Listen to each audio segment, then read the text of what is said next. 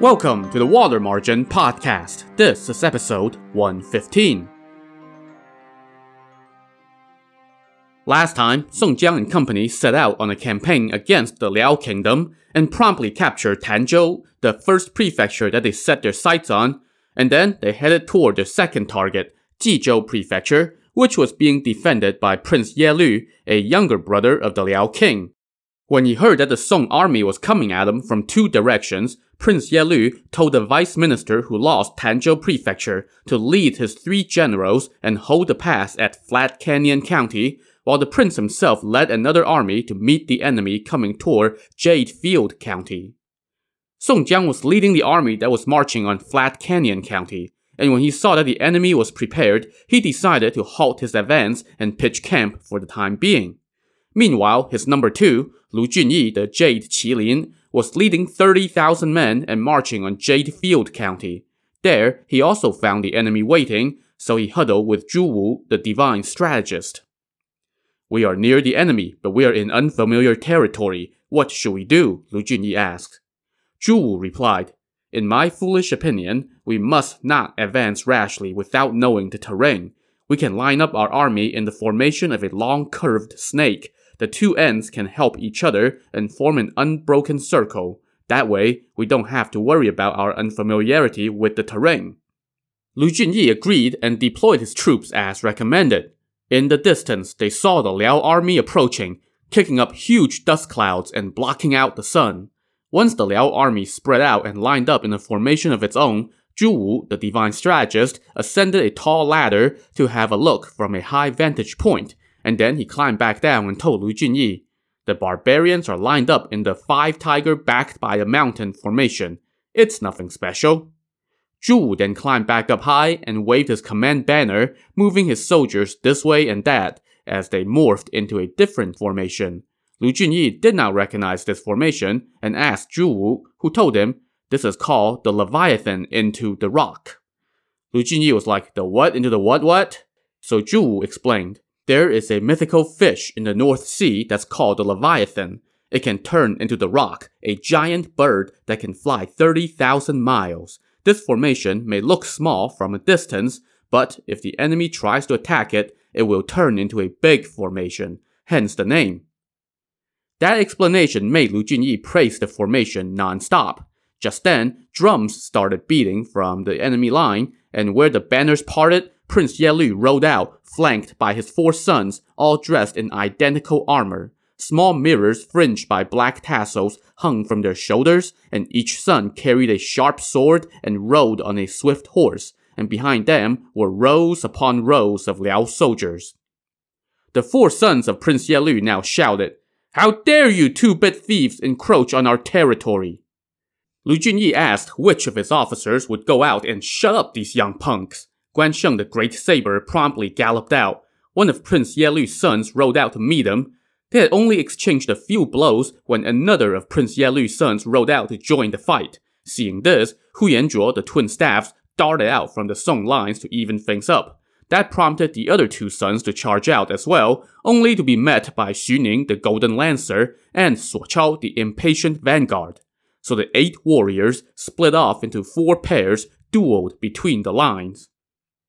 As this scrum continued, Zhang Qing, the featherless arrow, was slowly nudging his horse forward along the Song line, no doubt sizing up the next victim for his feared flying stones, which had already killed 2 enemy generals when the Song army captured Tanzhou Prefecture. Well, on the other side, there were some soldiers who were at those previous engagements, and they recognized Zhang Qing. They quickly informed Prince Ye Lu, "That savage in the green battle robe is adept at throwing stones. He must be up to his old tricks again." Prince Ye Lu's vice commander, though, promptly said, "My lord, don't worry. I'll have that savage get a taste of my arrow." So this guy was a famed marksman in the Liao Kingdom. He used a painted crossbow and shot foot-long feather iron bolts from horseback, and his skills earned him the nickname Drop of Oil. So this vice commander now loaded his crossbow and had 2 officers ride in front of him to shield him from view as they moved toward the front of the lines. Zhang Qing saw them and quickly hurled a stone, shouting, "Bullseye!" The stone glanced off the helmet of one of the officers in the front, but from behind that officer, the drop of oil had already gotten the clean look that he needed, and he pulled the trigger on his crossbow. Before Jiang Qing could duck, a foot-long bolt had pierced his throat, and he tumbled off his horse. 4 chieftains rushed out and rescued Jiang Qing, carrying him back into his own lines. Amazingly, that shot did not kill him, even though he started bleeding non-stop as soon as they removed the arrow. Lu Junyi hurriedly ordered his men to bandage Jiang Qing's wound, help him onto a cart, and take him back to headquarters at Tanzhou Prefecture so that the miracle healer An Daoquan could tend to his injury. No sooner had the cart bearing Jiang Qing left the scene, though, did another wave of battle cries rise up from the front lines. Lu Junyi got word that another enemy army had charged this way from the northwest and had plunged into his formation without exchanging a word. With Jiang Qing's injury fresh on his mind, Lu Junyi had no desire for a fight, so he called back all 4 of his generals who were presently engaged in battle. But that prompted the 4 sons of Prince Yelu to charge into the Song lines. That, coupled with the Liao reinforcements from the northwest, sent the Song army into chaos. Their formation was splintered into pieces, and they could not come to each other's aid, much less change into the larger formation as Zhu Wu had planned. Before long, Lu Junyi found himself alone, engaged in combat. As dusk approached, the 4 sons of Yelu were riding back toward their own lines when they ran smack dab into Lu Junyi. It was 4 against 1, but Lu Junyi showed no fear. He dueled with the 4 sons for 2 hours, and then he found an opportunity. He pretended to leave an opening, inducing one of the princelings to take a hack at him. As that princeling was bringing his saber down, Lu Junyi let out a mighty roar and skewered him with his spear, sending him off his horse. That stunned the other 3 sons, and they lost their heart for battle and rode away. Lu Junyi dismounted, cut off the head of his slain foe, hung it from his horse's neck, and then rode toward the south. Before long, he ran to another squad of enemy troops, totaling about 1,000 men. Lu Junyi dove right into their ranks, scattering them before continuing on his way. He had not gone a couple miles when he encountered another unit of soldiers. It was dark now, so he could not see their colors, but from their accents, he could tell that they were Song soldiers. "Who goes there?" Lu Junyi asked aloud. When the answer came, it was one of his own generals, Hu Yanzhuo the twin staffs, much to Lu Junyi's delight and relief. "The Liao forces scattered our troops and we could not go to each other's aid," Hu Yanzhuo told him, "so I fought my way out along with my officers Han Tao and Peng Qi, but I don't know about the other officers." Lu Junyi then recounted how he fought the 4 princelings and killed 1, and then single-handedly beat back 1,000 enemy soldiers. They then traveled together toward the south. After a few miles, they found their way blocked by an army. "We can't fight in the dark," Hu Yanzhuo said. "Let's wait until dawn before we have it out with them." But just then, someone on the opposing line shouted, "Is that General Hu Yan?" Hu Yanzhuo recognized that voice. It was none other than Guan Sheng the Great Saber. So everybody got together and recounted their experience. Turns out, Guan Sheng had fought his way out with 4 other chieftains and managed to pull together about 1,000 soldiers. They didn't know the terrain, so they were waiting here until daylight before continuing on. So they all now combined their forces and traveled south again. As they approached Jade Field County, they saw a squad of soldiers on a scouting mission. They were led by the chieftains Dong Ping, the general of double spears, and Xu Ning, the golden lancer. So they had actually chased off the enemy soldiers camped out in the county seat and set up camp here. Dong Ping and Xu Ning told Lu Junyi that they had dispatched 2 chieftains, Hou Jian, the long-armed ape, and Bai Sheng, the daylight rat, to inform Song Jiang of what happened, but they were still missing 4 chieftains, the hunter brothers Xie Zhen and Xie Bao, Yang Lin, the multicolored leopard, and Shi Yong, the stone general, as well as 5,000 soldiers. Their absence greatly troubled Lu Junyi. But around mid-morning, word came that those 4 missing chieftains had turned up and were coming this way with about 2,000 men in tow. When they arrived, they told Lu Junyi that they had charged into enemy territory, gotten lost, and did not dare to go back the way they came. Then, this morning, they ran into some more enemy troops and had another scrum before making their way here to the county seat. So, after all that, things actually turned out more or less okay for Lu Junyi and company. Sure, they lost some troops, but they also captured the county that they had come to take, and all the chieftains were okay, despite being separated. Lu Junyi now ordered the head of the slain princeling be hung up on display in the county seat, and he set about assuring the civilians that they would not come to any harm. Around dusk, just as Lu Junyi's troops were preparing to call it a day and get some rest, scouts rushed back to report that an enemy army of unknown size had surrounded the county seat. Lu Junyi was shocked and quickly ascended the city walls with Yanqing the prodigy to have a look. Amid the glow of torches, they could see rings upon rings of enemy soldiers stretching back for about 3 miles. As Lu Junyi and Yanqing looked down, a soldier pointed out to them that the enemy forces were being commanded by one of the 3 surviving sons of Prince Yelu. The son was riding around, urging his men on. Seeing this, Yanqing said, "Yesterday they took a cheap shot at Zhang Qing. Let me return the favor today." As he spoke, he took out his crossbow and let fly a shot. It struck the princeling in the nostril, sending him off his horse. The princeling's men rushed to his aid, but he was already unresponsive. This setback forced the Liao troops to fall back a couple miles for the time being, giving Lu Junyi and company a little bit of breathing room. For now.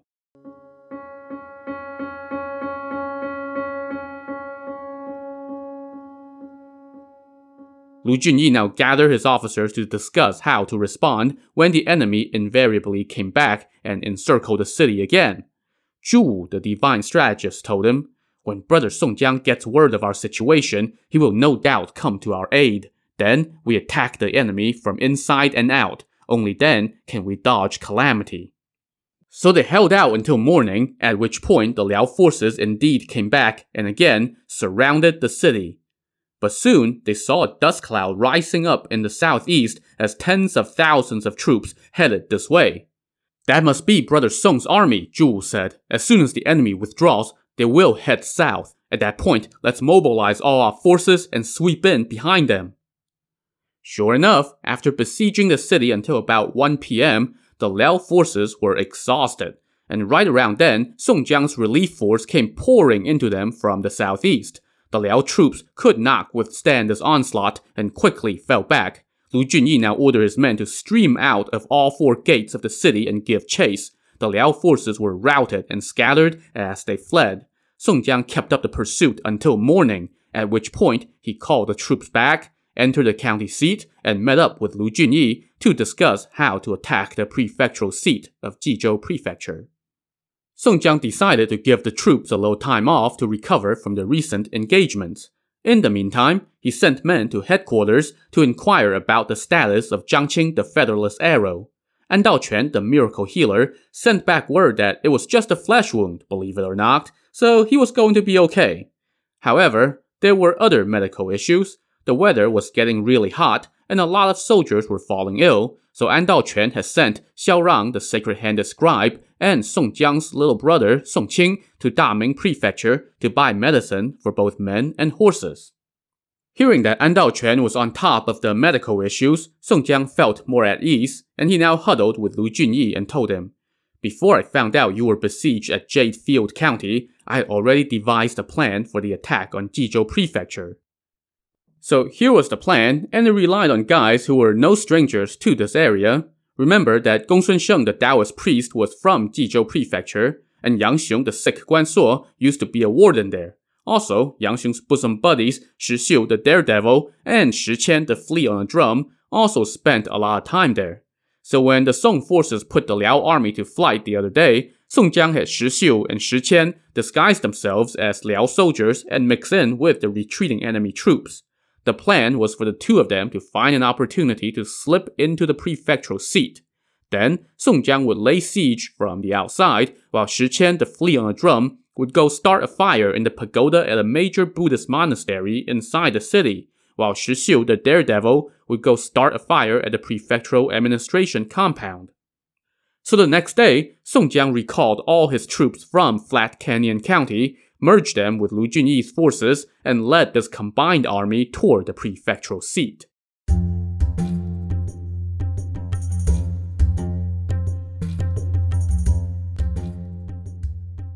Inside the prefectural seat, Prince Yelu was stewing after losing 2 of his sons. He met with his top generals about how to counter the attack that they were sure was coming. One of his generals was like, I wish they would come, then I'll just go kick their butts. But another said, no, you have to watch out for that rock-throwing savage in the ranks. But then the vice commander, the guy nicknamed Drop of Oil, said, nah, I shot that guy through the throat with a foot-long arrow. He's probably dead. Just as they were discussing, word came that Song Jiang was indeed marching this way. So Prince Ye sent Drop of Oil and another general 10 miles outside the city to face the enemy. Once the two sides lined up, the other Liao general rode out to challenge for combat, and he was met by Lin Chong the Pantherhead. After 30-some bouts, Lin Chong let out a mighty roar and speared his foe in the throat, sending his corpse to the ground. Seeing this, General Drop of Oil charged out, but he was met by Xu Ning the Golden Lancer, and they had not reached 20 bouts when Xu Ning ran his opponent through. Song Jiang was ecstatic about killing 2 top enemy generals, and he now directed his troops to sweep forward, and they sent the Liao army fleeing back into the prefectural seat. Song Jiang gave chase for a few miles before setting up camp and rewarding his troops. The next day, they marched to the foot of the city. Prince Ye was quite alarmed at having lost 2 of his top generals and having Song Jiang on his doorstep. He now summoned the vice minister who had sought refuge with him after losing Tanzhou prefecture. The prince ordered the vice minister to lead his own troops and go out to face the enemy. The vice minister was not particularly eager to do this, but he had no choice but to obey, so he and his 3 generals led 1,000 men out of the city and lined up to wait for Song Jiang. When Song Jiang's army arrived, Suo Chao the impatient vanguard rode out first, and he was met by one of the vice minister's generals. After 20-some bouts, the Liao general was starting to falter and tried to disengage, but Suo Chao caught up to him from behind and brought his giant battle axe down on the poor guy's head with both hands, splitting his head in 2. Seeing this, the vice minister ordered his other 2 generals to go fight. Both of those guys were already scared after seeing their comrade bite the dust, but the order had been given, so they had no choice but to ride out and challenge for battle. From Song Jiang's lines rode out Shi Jin, the 9 tattooed dragons. On their first pass, Shi Jin cut down one of the generals. The other guy tried to flee, but Shi Jin caught up to him and cut him down as well. Shi Jin then stormed into the Liao formation, which prompted Song Jiang to order his army to follow suit. They routed the enemy and pushed all the way to the drawbridge. Prince Ye ordered his men to keep the city gates tightly shut and maintain a vigilant defense on the walls, while he sent word to the Liao king and to the nearby Bazhou and Youzhou prefectures to ask for help.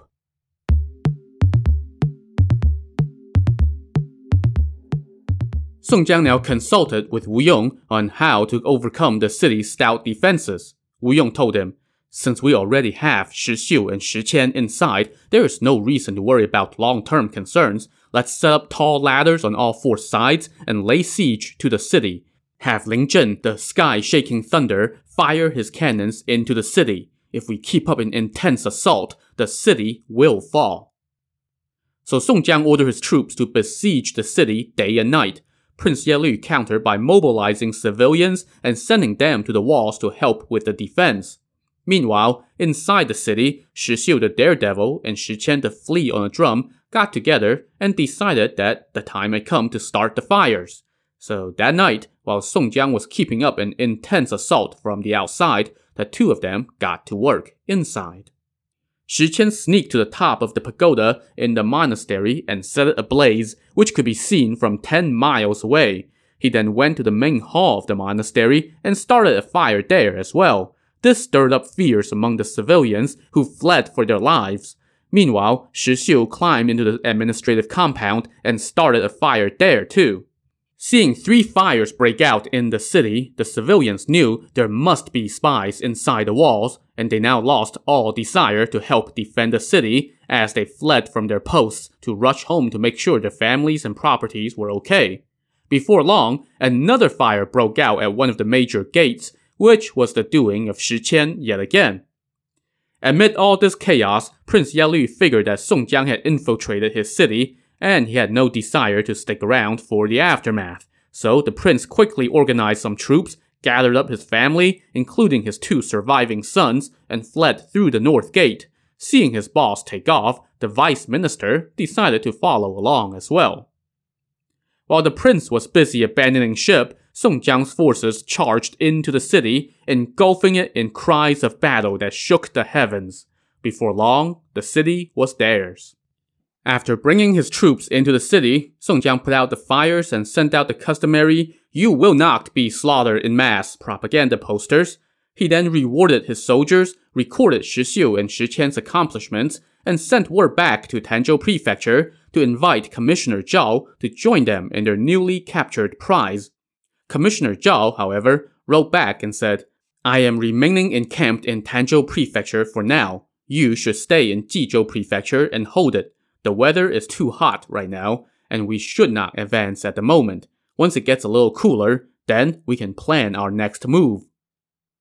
Upon receiving those instructions, Song Jiang told Lu Junyi to take his portion of the army and go pitch camp at Jade Field County, while the remainder of the troops stayed at Jizhou Prefecture, waiting for the temperatures to fall.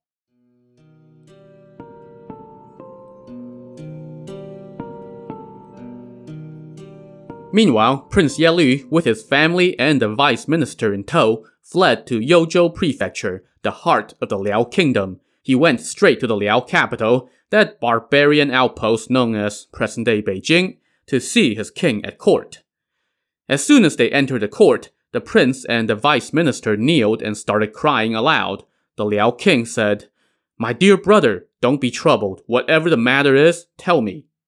Prince Ye replied, "The Song Emperor sent Song Jiang at the head of an army to attack us. They came in force and were impossible to stop. I lost 2 sons, and Tanzhou Prefecture lost 4 top generals. Then, the enemy swept forth and sacked Jizhou Prefecture as well. I have come to ask for my death." The Liao king asked his court for ideas, and also, who the heck are these guys attacking us? His vice premier told him, "I have heard that Song Jiang and his company used to be bandits on Liangshan, but they refused to kill good civilians and only carried out justice on heaven's behalf by killing greedy, corrupt officials and those who would harm the common people. When the court sent Tong Guan and Gao Qiu to lead campaigns to apprehend them, Song Jiang needed just 5 battles to wipe them out. So then, the Song Emperor sent 3 rounds of amnesty offers, and eventually they submitted. But he only made Song Jiang the vanguard general and did not give them any rank. In fact, none of them have any official rank. Now they have been sent to fight us. They say that their 108 chieftains correspond to heavenly spirits. These people are quite a handful. You must not underestimate them." "Well then, what should we do?" the king asked.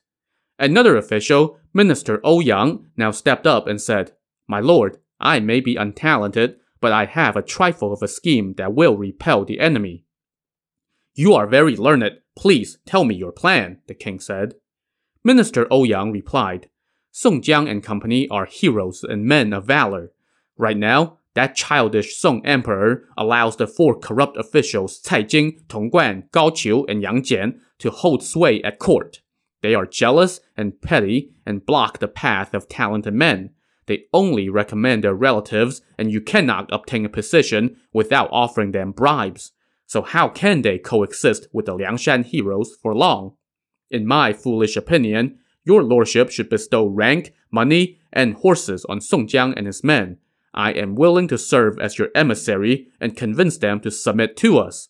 If your lordship can obtain that army, then conquering the heartlands would be as easy as turning over your hand.